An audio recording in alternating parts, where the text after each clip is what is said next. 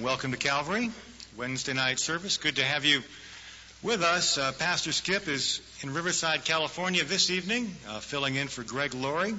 So we'll be in Luke chapter 5. Before we do that, let me communicate to you several prayer requests from one of our missionaries in Mexico, in Cuauhtemoc. Marianne has been a part of this fellowship for many, many years and is serving there south of Juarez. And she is asking for, I'll give you the prayer request and we'll take a moment and pray for her. Continued healing of her left eye from cataract surgery.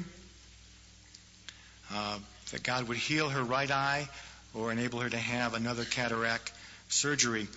Pray for wisdom and knowledge and leading and teaching the children's ministry, and also for direction for the new youth home there in Cuauhtemoc.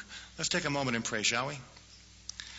Lord, we do come to you tonight, and except for your grace, Lord, we don't pretend to have any reason for access, to pretend that we are worthy. It's only by your favor, Lord, and your divine sovereignty that we are told to come boldly before your throne of grace. Help us to enjoy that privilege, Lord, as we do now. We lift up Mary Ann before you.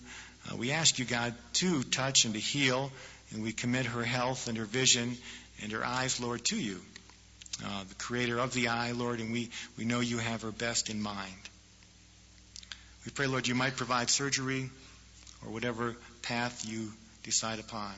But we also pray for the new work down there, the youth group, the youth ministry that she is leading and teaching in.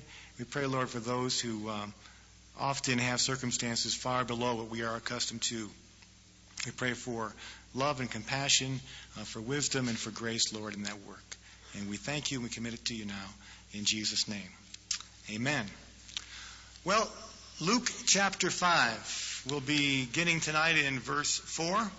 I did want to mention, before we launch off here, coming up this Sunday, as you know, is the high day.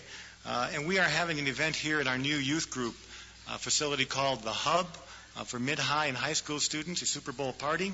We'll be having a worship band, a speaker at halftime from the FCA, the Fellowship of Christian Athletes.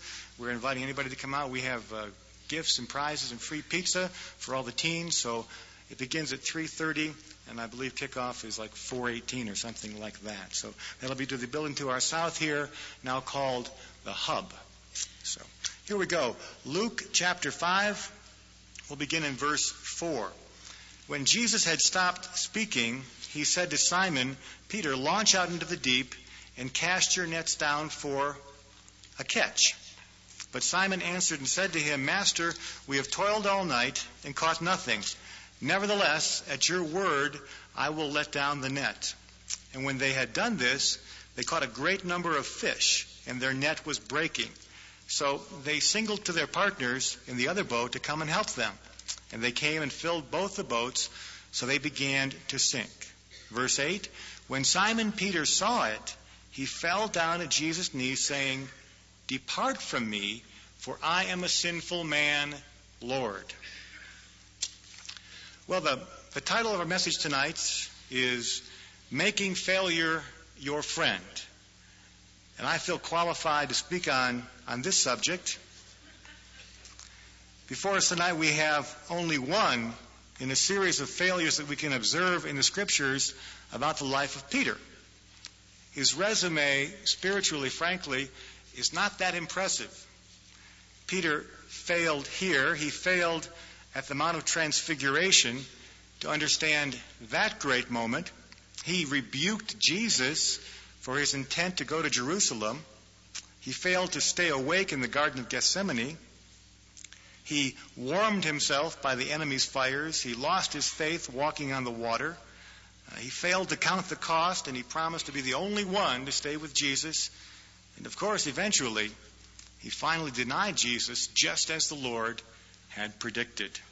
Now, this is only a partial list, but I think you get the picture. Now, our text tonight is not an argument about fish, but the issue, I think, is obedience and recognition of the lordship of Jesus and submission to his wishes. Peter failed to understand these things, and it becomes evident, I think, when we see his response there in verse 8. Look at it with me. Depart from me, Lord, for I am a sinful man.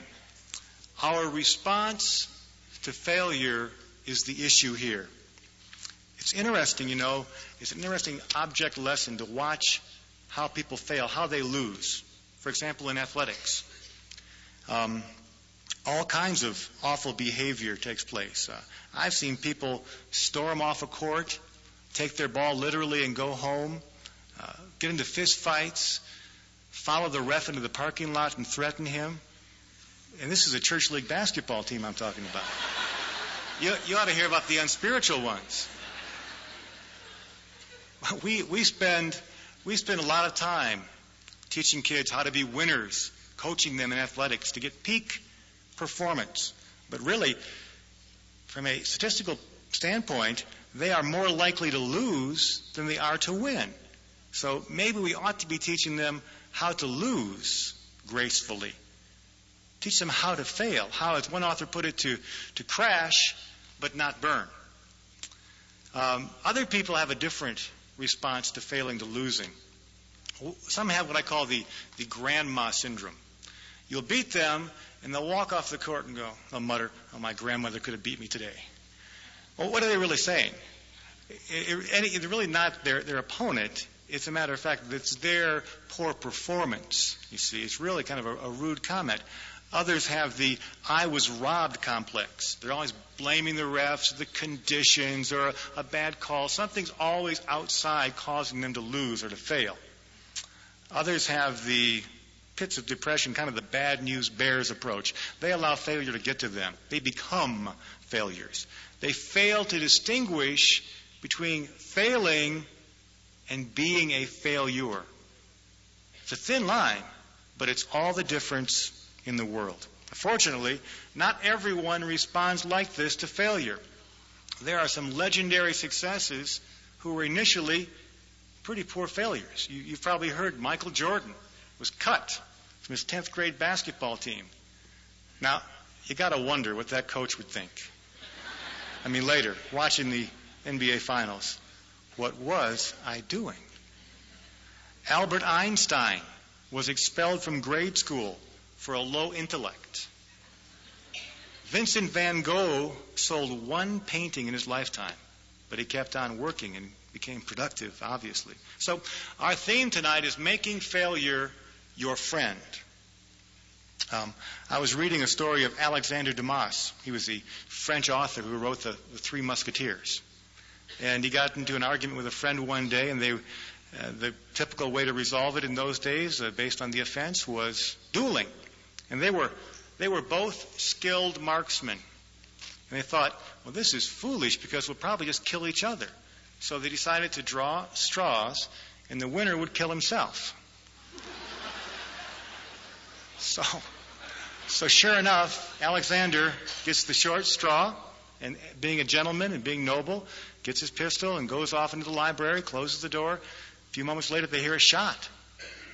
Then he comes out. He says, "Amazing, I missed." So there is a kind of failure where you can still be a winner. But let me warn you, there are three kinds of failures that are not our friends. And they are to be considered, in fact, our enemies. First of all, I think obviously the ultimate failure for any human being is to fail in the purpose of knowing God.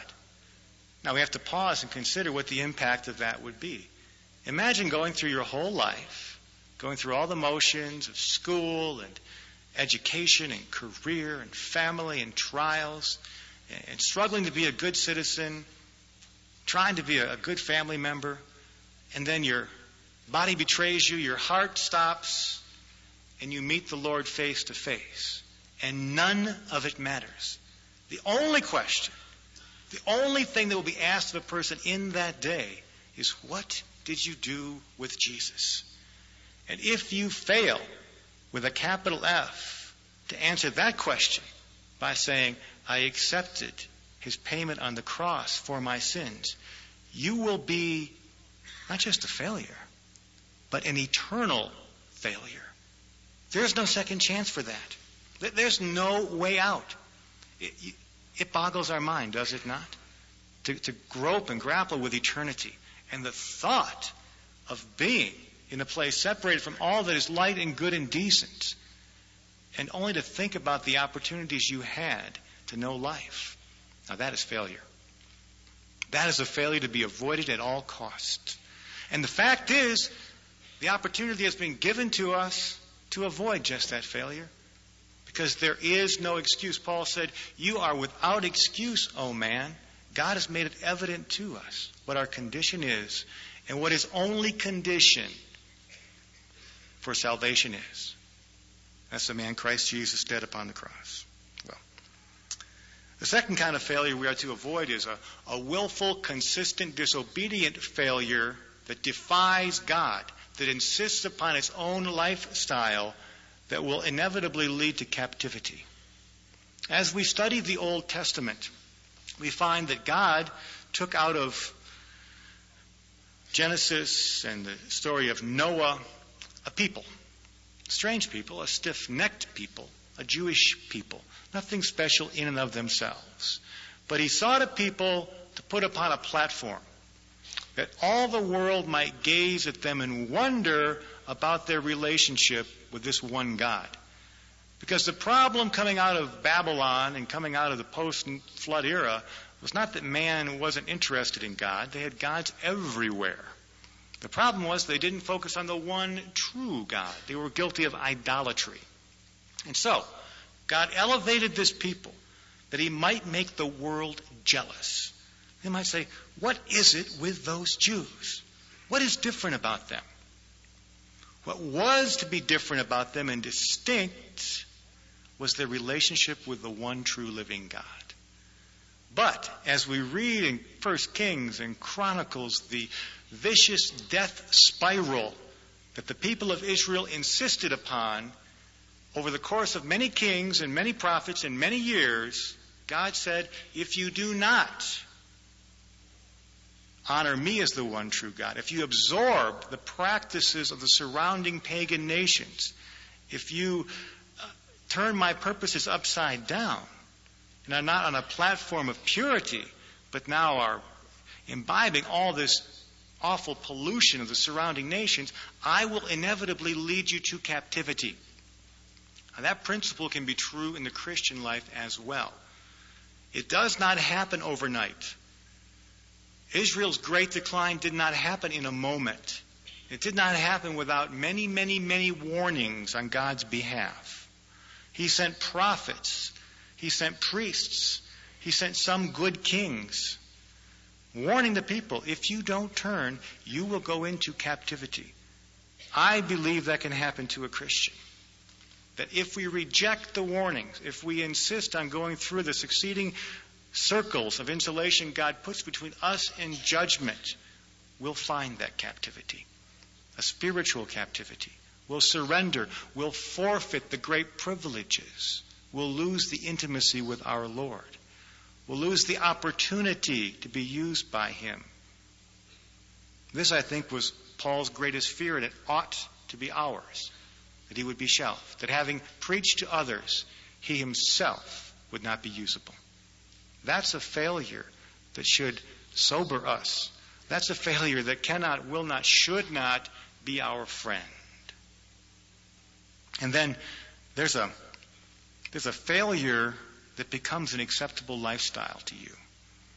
And that too will be an obstacle, a hindrance.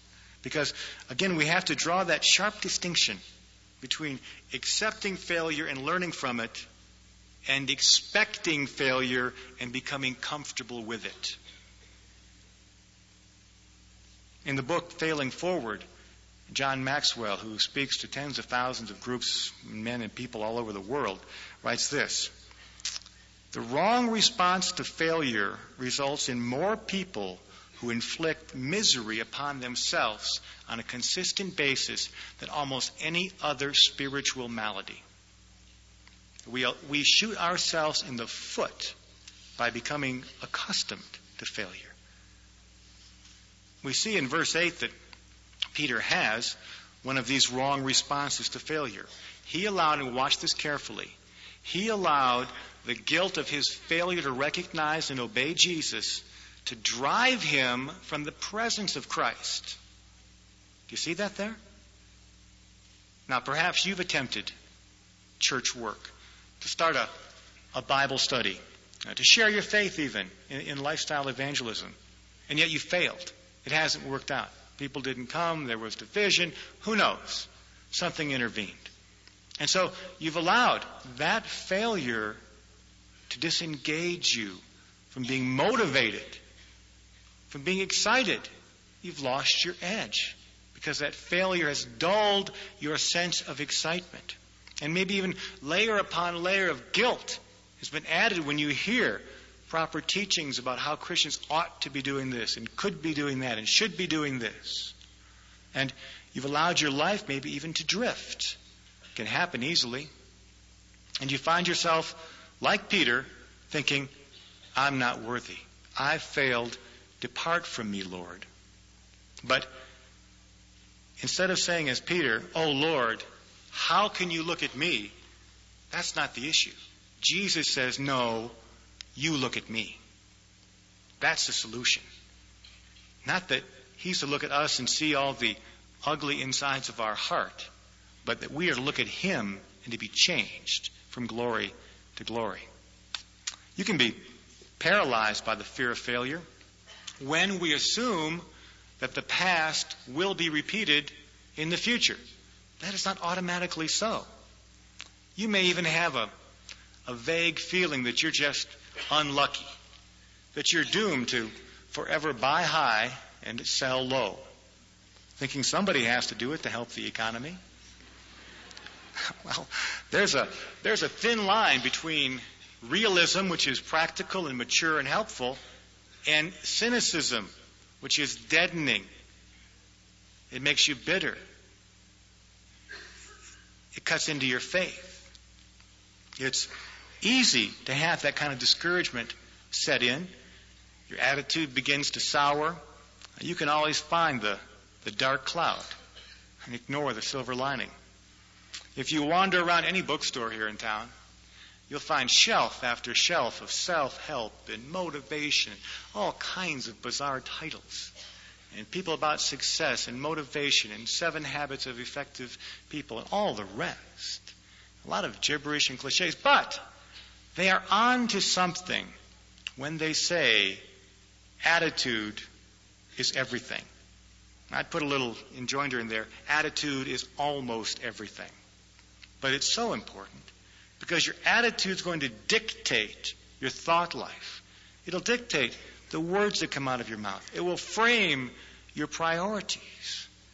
It will help you to be either driven and motivated by true spiritual principles or hindered and held back by the past. You can become a hostage to your past, numb to the possibility of exciting changes and dynamic growth. Let me give you a real quick 3-phrase solution to that. Get up, get over it, and get going. But you say, no, I've had great problems. I've had a whole series of bad things happen to me. Let me tell you a story I came across about a parakeet named Chippy.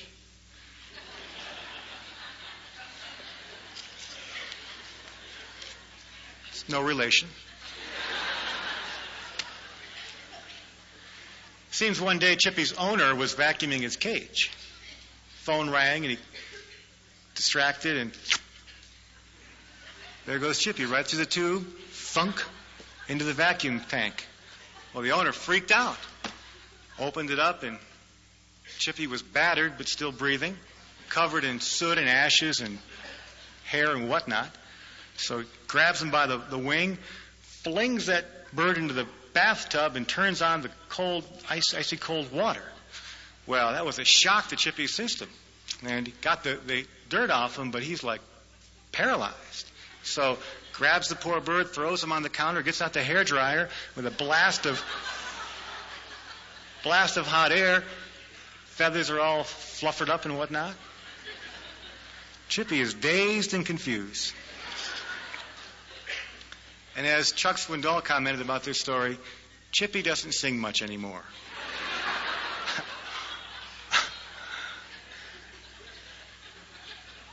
Well, are you singing much anymore? Maybe you've had a long series of nasty incidents in your life. Listen to this story of somebody to put it in perspective. His name is Larry Hanratty. He lived in New York. He was nearly electrocuted one day in a construction accident. Spent several weeks in a coma. It's a true story. While fighting for disability, one lawyer was disbarred. 2 of his lawyers died. His wife ran off with her lawyer. Larry has heart disease, liver disease. Later he had a car accident. When the police left, he was robbed. His insurance wants to cut off his benefits. His landlord to terminate his lease. Larry has agoraphobia. It's the fear of open spaces. He seldom leaves his room. But he says, oh, there's always hope. Now there's a fellow who's had a string of bad luck. There's always hope. How can we turn the corner here to understand how failure can be a partner? It is inevitable. We will suffer failures. Can we put it to work for us somehow? Well, Peter did. Now look again quickly first at verse 8. His initial response to failure. Oh, Lord, depart from me. I'm not worthy. Don't look upon me. And let me also point out as a sidebar that in verse 10, Jesus is always in the business of restoration. Always about redemption. Well, someday, Peter, you will fish for men. Don't be afraid. Always turning it around. Always lifting up, never putting down. Now, let me ask you to move over to the Gospel of John, just a few pages past, chapter 21, verse 7. That's a companion story. It kind of forms bookends in the life of Peter there on the Sea of Galilee. To compare and contrast his reaction to failure. Because here in chapter 21 of the Gospel of John, verse 7, John, the disciple whom Jesus loved, recognizes the Lord on the shore. This is post-resurrection. And as soon as Peter, who's in the boat, who'd been fishing all night, heard him say, it is the Lord, he wrapped his outer garment around him, for he had taken it off, and he jumped into the water. Now compare that to his other reaction of saying, oh Lord, depart from me. Now he couldn't wait to get close to the Lord. And what events had intervened in Peter's life most recently? He had failed miserably, denied the Lord 3 times. And yet, he had learned something in the intruding years from walking with Christ about the grace of Jesus. And now, instead of getting as far away as he could from Christ, he couldn't get close enough. You see, initially, he was being driven from the one place where he could find help, at the feet of Jesus. And now, he couldn't get there quick enough. What happened? Great failure. He had learned his lesson. Well, he's driven to Jesus. He finds the relief. We are reminded that Jesus said, he who has been forgiven much loves much. Now, a surface reading of that might mean, well then, if you've been a great sinner, you have more capacity for love. But that flies in the face of biblical teaching. That would mean that a person who was raised in a Christian home and never had a time of great rebellion and had never really strayed from the path would be handicapped in his fellowship in loving God. Well, that can't make sense. I think that would cause us to suffer from a false spiritual economy. No, let me suggest an alternate application. Let me infer and imply that Jesus would have said, he who is aware that he had been forgiven much will love much. Now that falls more in line with our understanding of our relationship with Jesus. Because to say that a person who, let's say, is in the penitentiary, who's broken civil law, created a felony, is a worse sinner than a person who's never been in the justice system, I think that is a false economy. You see? And I think that we have to realize that in God's view, we've all committed high spiritual crimes. We're all felons in God's kingdom. And the issue is not, have we been forgiven much? That's a given. The thing is, are you aware of it? Because your awareness will give you that capacity, that recognition of the great gift God has given you, and that will motivate you, inspire you to love much. That's what happened to Peter. That's why he couldn't wait for that boat to get to shore. He went off, took off his robe, doggy paddled all the way to shore. Couldn't wait to see Jesus. Well, I would like to wonder and suggest what had changed in Peter's life. That he had become aware of the great work of grace that God had done, was doing, and would accomplish. Processed properly, failure can serve you, because failure will bring humility. And God majors in bringing humility to his children's lives. When we become realistic and accept the fact we're not super sheep, we're not going to be flawless or faultless or perfect. Well, what if we could live a life without failure? A life of sinless perfection. What would happen? What if that were feasible? You know, there's a legend about a man like that. It's called King Midas. His one great wish was to have a golden touch. Anything he touched would turn to gold. It would be absolute perfection. And it worked fine. He became very wealthy until he became hungry. And then everything he touched and reached for and sought to eat turned to gold as well. And that gift became a curse. Now, failure can be a partner in our life. Everyone has had great trauma. If we went around here and asked, we could all recite different high problems and deep hurts we've had, our hearts broken. That's not the issue. That is the human condition, to one degree or another. But suffering can give us empathy for others. See, there's a great difference between feeling empathetic objectively for somebody. If someone has a terminal disease or an accident or a birth defect, and you see it from the outside, you can feel sorry for them. You can have empathy for them. But once you've gone through that hospital experience with a loved one, and you sat there and done the vigil by the bedside, and saw someone you deeply cared for go through great suffering, then you feel sympathy for people in a similar condition. And until you have that kind of an experience, it's difficult really to know what they're going through. I think that illuminates what a great Messiah we have, who was touched with all our infirmities, tempted in all points just as we are, yet without sin. He sits not in some high throne and casts down tablets of stone to us. He came down and experienced. He knows what you're going through. He understands the temptations, and he promises the power to overcome them. Well, that gives us some insight into what a great Lord we have. And that is the theme of Peter's restoration. Not looking on the inside, but looking on the outside. We said, get up, get over it.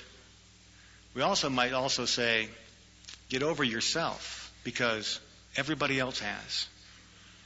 They aren't focused on you. We're so self-absorbed we think they are. Get up, get over it, get outside yourself, and get going. Psychologist Carl Menninger was asked what a person who felt a nervous breakdown coming on should do. And his listener expected him to say, well, see a psychiatrist, go into therapy, get counseling. He said, no. Tell that person to lock their home, go across the tracks to the inner city, find a needy person, and help them. Surprising. In fact, Menninger said, generous people are seldom mentally ill people. Interesting. not absorbed with the self-delusion of the world revolving around them. Let's watch now as Jesus restores Peter and prepares him for service. Verse 15, John 21. When they had eaten breakfast, Jesus said to Simon Peter, "Simon, son of Jonah, do you love me more than these?" He said to him, "Yes, Lord, you know that I love you." Jesus replied, "Feed my lambs." Now, in this well-known conversation, we recognize Jesus taking the eyes of Peter off himself to the only healthy place they could be, onto Christ and onto his people. Do you love me? He doesn't say, "Oh, get it together on the inside, Peter." No, feed my sheep. Do you love me? "Oh, Peter, some things you have to change." No, look outside yourself to those who are truly needy. Feed my sheep. Do you love me, Peter? Forget about yourself and feed my lambs. This might surprise you, but I think there's kind of a inverted sort of pride to those who are afraid to try because they're afraid to fail. Because they're afraid to be noticed.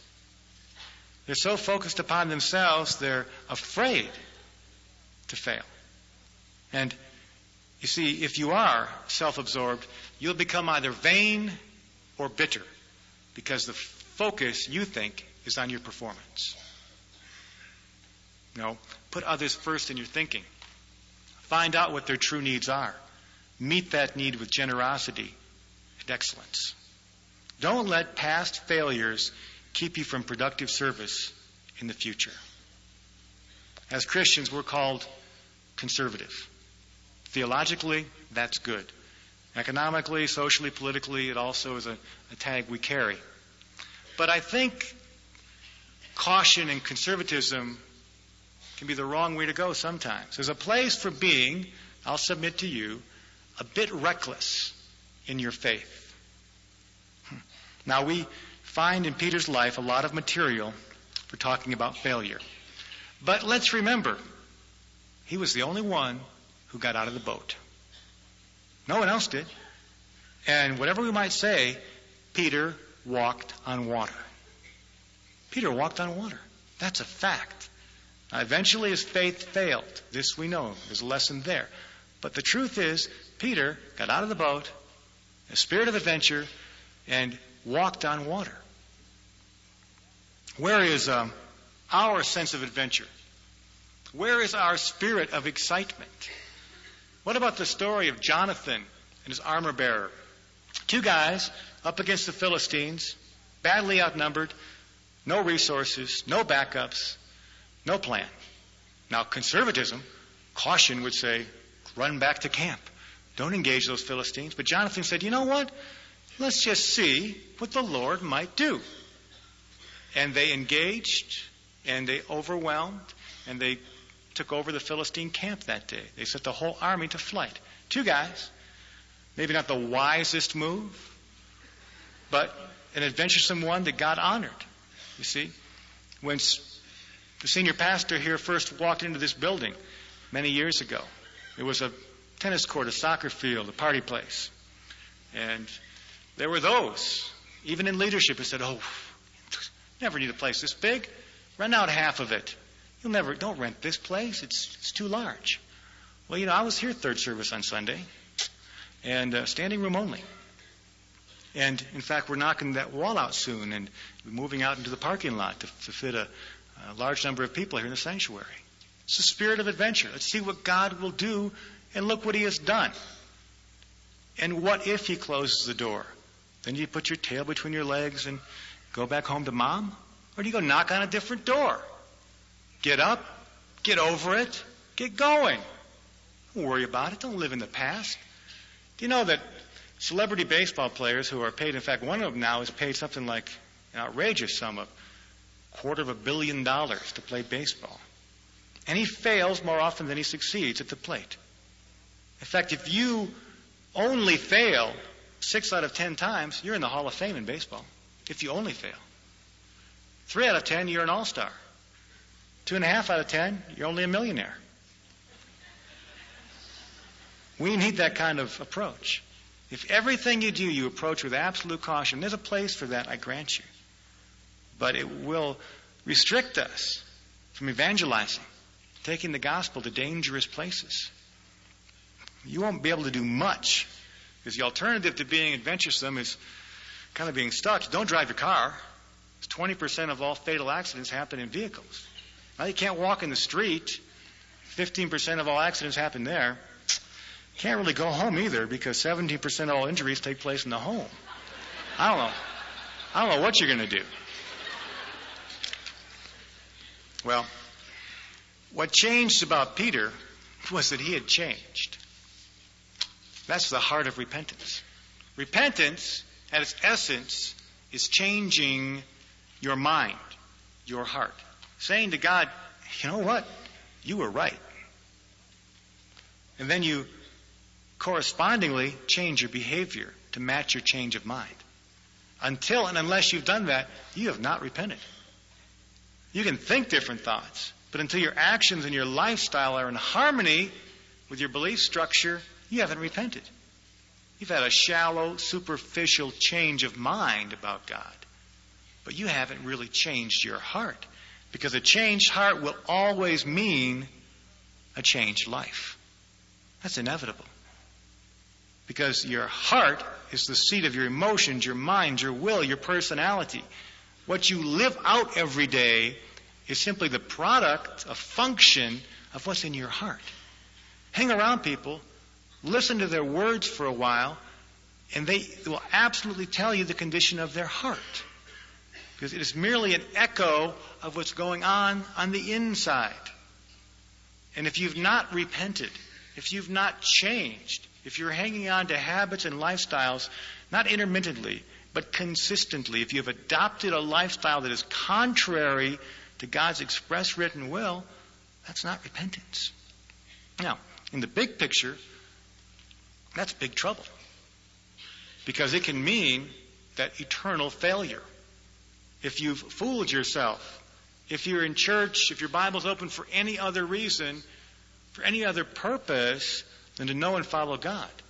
If you come because a girlfriend or a husband or a family member forces you or encourages you, and that's the only reason you're coming, to please them, you are in danger of never really having it be absorbed into your life.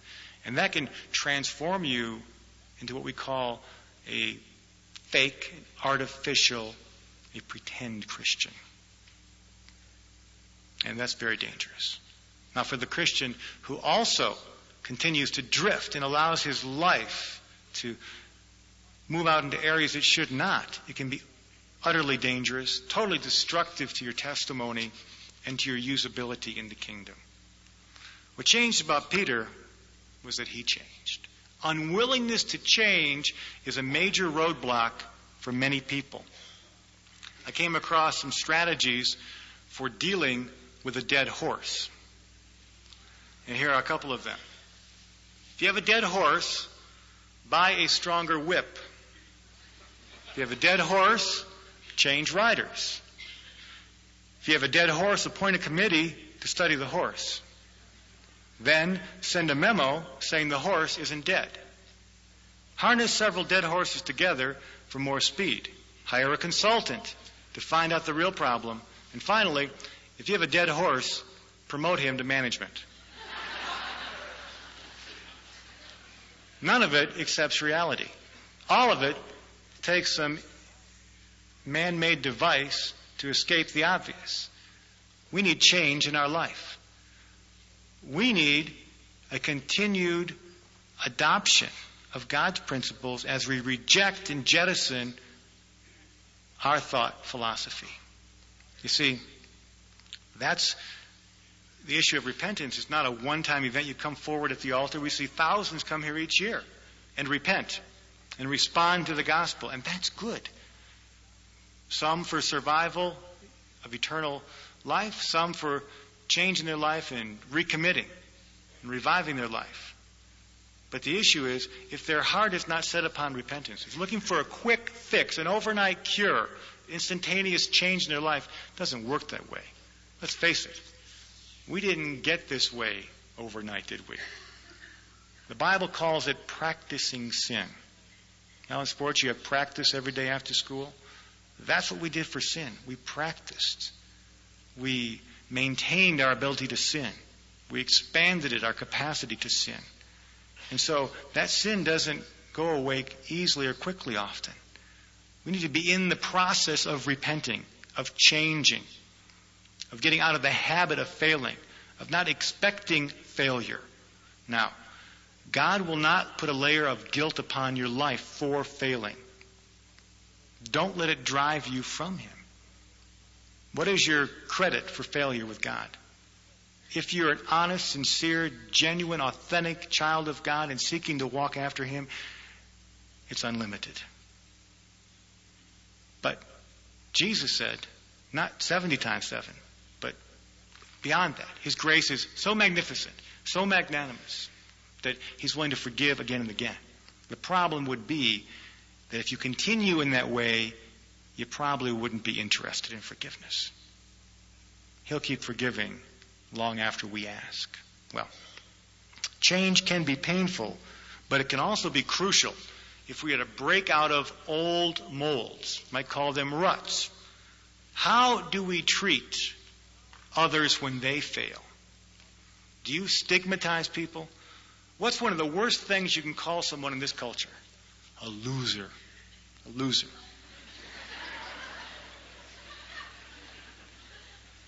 Do you brand people that way? Do you do to them what you wouldn't want done to yourself? How quickly we want forgiveness, how slow sometimes we are to give it out. I have here a Post-it note. My office revolves around these things. I grind to a halt when I don't have them. And do you know this is a failure?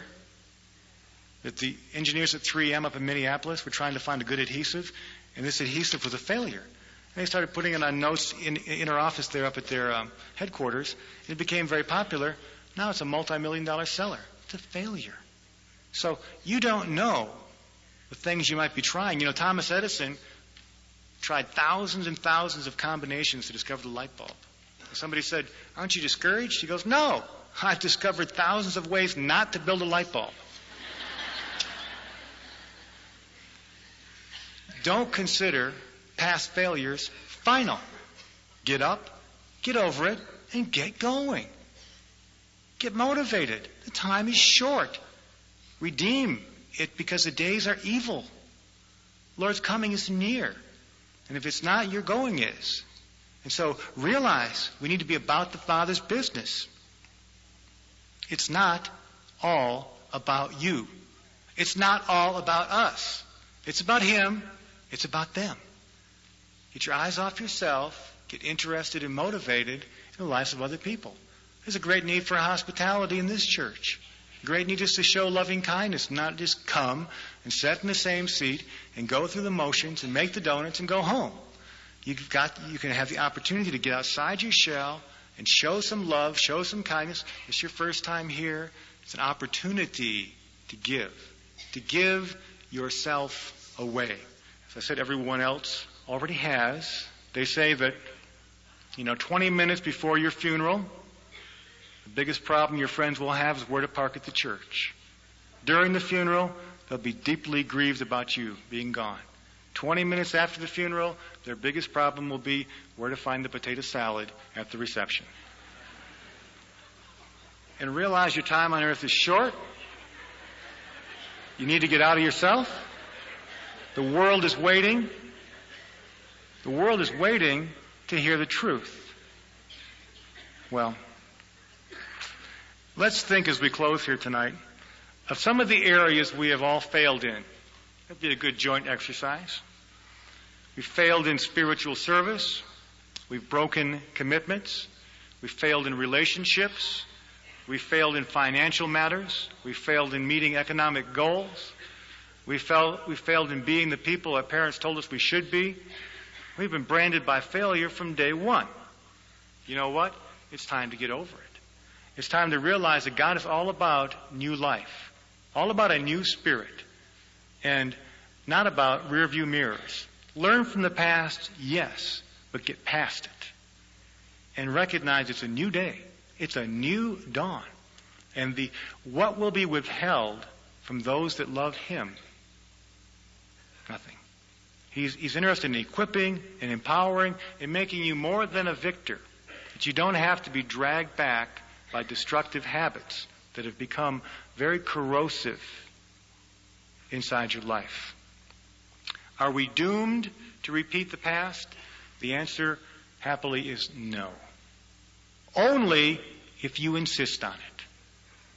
God has a new life for us, a new field for you to enjoy. He has a place for you to go and to prosper and to be productive and to be fruitful. God desires of your life fruit. First, he wants to walk with you in fellowship, to walk with you in the garden in the cool of the day, just to enjoy the simple intimacy of knowing him. Our culture puts a great emphasis, a great price tag upon being popular, about being with friends. It almost penalizes us for solitude. You see a person eating dinner or lunch alone. Oh, poor person.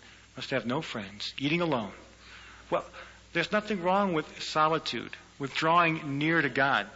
The Bible has promised if we draw near to him, he will draw near to us. He's not playing hide and seek with you. And so he wants your fellowship to be sweet. That will be the arsenal that will give you the weapons to fight the warfare you've been losing. That's where you'll find the strength, the direction, the spiritual vitality that will be demanded of you in the Christian walk. Because this is not a fun zone, it's a war zone. And there is an enemy of your souls. And he wants to dredge up the failures in your life and keep them ever before your eyes and say, this is you. This is the way you've always been. It's the way you'll always be. But God says, no, I came that you can change. You can please me. You can live in a way that will glorify me in ways you can't even imagine. No more a victim, but truly now a victor. I suspect there are those here tonight who have felt the sting of failure. The consistent drumming on their life of not being good enough, not looking right, not being right, not acting right. And you've heard it from quarters that ought to be your encouragers, and you've heard discouragement. It's brought depression. It's caused you to be just numb to the sweetness of God's Spirit. Well, that can change tonight. You can have new, fresh vitality in your Christian life. There are things I believe God seeks to do in your life that you can't even imagine. Ephesians says he wants to do things exceedingly and abundantly beyond that which you can ask or think. Allow that promise to be something to meditate upon in the days to come. Let's pray. Lord, tonight as we come to the end of this study, we come to the beginning of a new phase of our lives. And Lord, you are the God of newness, of new hearts, of a new creation, of new life indeed. And we are thankful for that, God. Like Peter, we sometimes are driven from your presence. We ought to be driven into it by our failings. And we don't pretend, Lord, that we have not sinned, that we are worthy, that we have any right save your grace. I pray for hearts that are heavy tonight. I pray for lives that are burdened. I pray for people, Lord, who have just been weighed down by their performance. Help them to look up at your performance on the cross. How you made a way when there was no way. How you opened a door that was closed. How you gave us hope, God, where we only had darkness. We are so grateful. I pray now as we pause and take this time together that hearts will be healed, lives mended, hopes given, Lord. That your Spirit just move freely in our midst. Not just to rush from this place, God, but to pause and consider what a great God we serve. Lord, I pray that burdens would be lifted right now. weights that have been carried maybe for a lifetime, would be set free, God. You are a God of liberty, freedom, and truth. And you've promised that the truth will set us free. And the truth is that we have failed, but you have forgiven. And Lord, we give you all the glory. In Jesus' name, amen. Let's stand.